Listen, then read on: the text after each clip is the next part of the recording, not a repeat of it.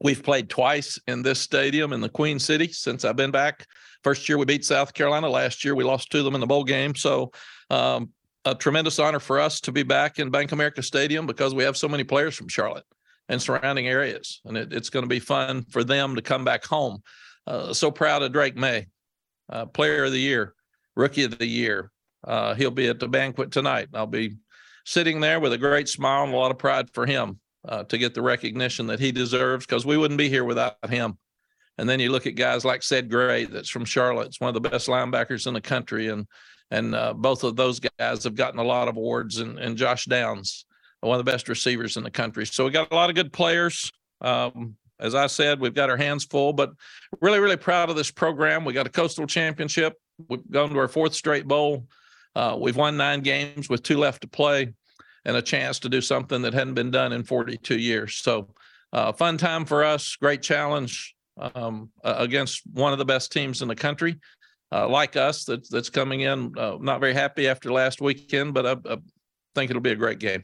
I wonder if you could take us back to that year. Did you to call Dabo, invite him to Texas, and anything you're regretting discussing right now with the matchup looming? No, Steve. Coach Gene Stallings is a very dear friend of mine. And in fact, Sally and I started a Rise School of Austin because of Coach Stallings and his son, Johnny, who had Down syndrome. And we played them in the Gator Bowl when I was at North Carolina. And we just loved Coach Stallings and loved Johnny. And Sally fell in love with Johnny. And when we got to Texas, Coach Stallings called and said, there's a Rise School in Dallas. There's a Rise School in Austin. It's basically a preschool for young kids with special needs. And he said, we've got one in Tuscaloosa. You need one in Austin. So now it's named after Sally, and we have a school in Austin that's very, very good and thriving. And Coach Stallings absolutely loves Dabo. That's his guy. And Woody McCorvey, who basically runs the football program with Dabo, is a dear friend of mine from high school days at Woodson High School in Pensacola, Florida, when I was at Southern Miss. So coaches know each other. So I didn't call Dabo. When he got the job, he called me, and I think he called about 5 other people, and they all said no. And I said, sure, come on. And because of me caring about Coach Stallings, I think Coach Stallings even said, he called and said, will you help him out? And Woody McCorvey called and said, come on, help Dabo out. And we just had a good time. And we run our program so much alike. And it's not that he came to me and asked me what we did. It's what he's developed into. But we share so many things. And a lot of the recruits that come to both places say the programs are just, we hear the same things when we go to each one. So very, very proud for Dabo and all he's accomplished. And he's kind of at the point now where I was at Texas. You win so much that if you ever lose, people are shocked. And I can't believe it. And the world's coming to an end. You're 10-2. A lot of people like to have Dabo's problems. But he handles it, and he handles it right. And he's just done a great job. Matt, kind of piggybacking off of that, is there anything when you came back to Chapel Hill in 2019 that you instead took from what Dabo was currently doing at Clemson that you wanted to implement in your? Yes, I took from Dabo that you need to recruit really, really good players, the best ones in the country, and then turn them loose, because he's done that.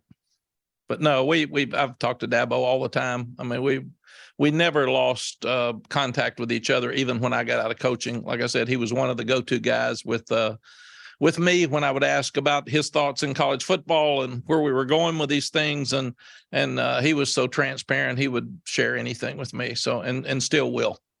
I could honestly call him, talk to him Friday night, and we could have a good conversation without crossing the line to get into what's going to happen in the game.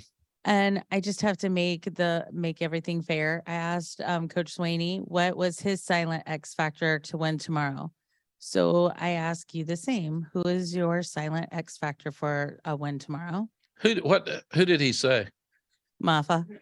Yeah, well, he's real good. So I can see that. Somebody said, boy, are you worried about Shipley? I said, no, when they take him out, they got a 230-pound back they're going to put in. And you look at what the guy's done.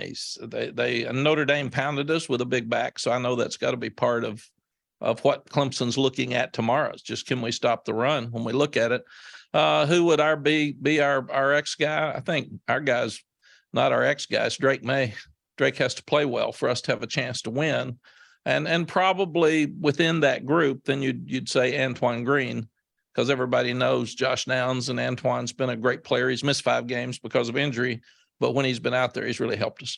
Wondering, when you recruited Drake from here in Charlotte, what about his makeup and mentality led you to believe he could bring a team to a championship game and play on this stage? And did you think then that he could do so this early? Yeah, Nick, he's got really good genes. His dad was a graduate assistant for me.